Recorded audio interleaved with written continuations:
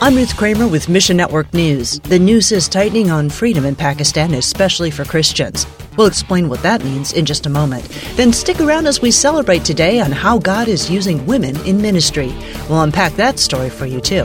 But we'll begin today in Pakistan, where free speech is suffering. The government ordered all satellite television channels to stop showing live and recorded speeches from former Prime Minister Imran Khan. Authorities shut down one satellite channel that dared to disobey. World Mission's Greg Kelly says, truth is in the eyes of the beholder, and the beholder is the leaders of the government. When messaging happens that doesn't align with their ideology, they're going to suppress it. And that's exactly what we're seeing in Pakistan right now. Last month, Pakistan also blocked Wikipedia for hosting blasphemous content.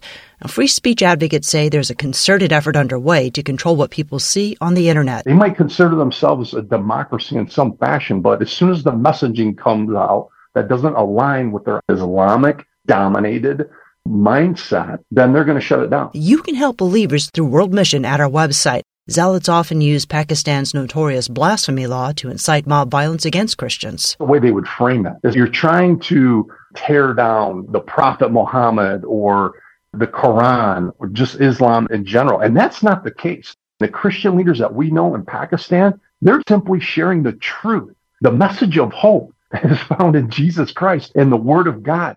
Pray that God would continue to give them boldness and courage to go into the lion's den, share the good news of Jesus Christ. Meanwhile, today is International Women's Day. Bethlehem Bible College has been featuring women among their staff and students over the last few weeks with a campaign called Celebrating the Lives of Ordinary Women. The reality is Palestinian women in Arabic culture are not often celebrated. In fact, women tend to be treated as second-class citizens.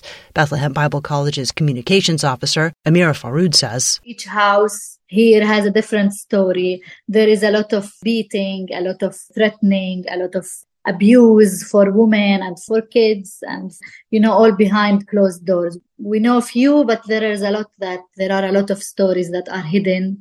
Women can't defend themselves because your father will tell you that your husband can do whatever he wants with you, beat you, hit you, humiliate you. You're his now. Bethlehem Bible College is educating and uplifting these women in the heart of the gospel. Our word is in Jesus. We know that He loves us, He respects us, He gave us our dignity, He gave us our word.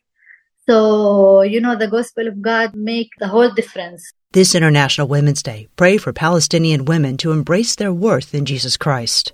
And speaking of International Women's Day, a global women's ministry just gained a new leader. Susie Pek is taking the helm as Transworld Radio's Women of Hope director. I've been with the ministry for 14 years now. And when Peggy transitioned to a different ministry, she referred me as the new director. Based in Brazil, Pek will oversee 450 staff members and volunteers in more than 125 countries. I would like to equip and encourage our team so they can reach women in their countries, hopefully many more than we're in today. I would like the Lord to grant us the opportunity of having more programs, making sure that everybody has a chance to hear it. And there's a world of possibility, also reaching our women through social media. Susie Pek is only the third director to oversee Women of Hope since it was launched in 1997. Pray for the Lord's strength as she provides vision and management for the growing women's ministry. I know I'll face many more challenges, and I still don't know all of them. So just pray that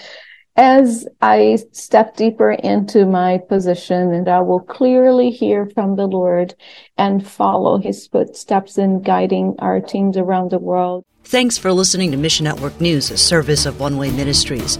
We're listener-supported by people just like you. So by giving to Mission Network News, you enable us to keep the stories of God's kingdom coming. So join us here on Facebook, Twitter, or Instagram.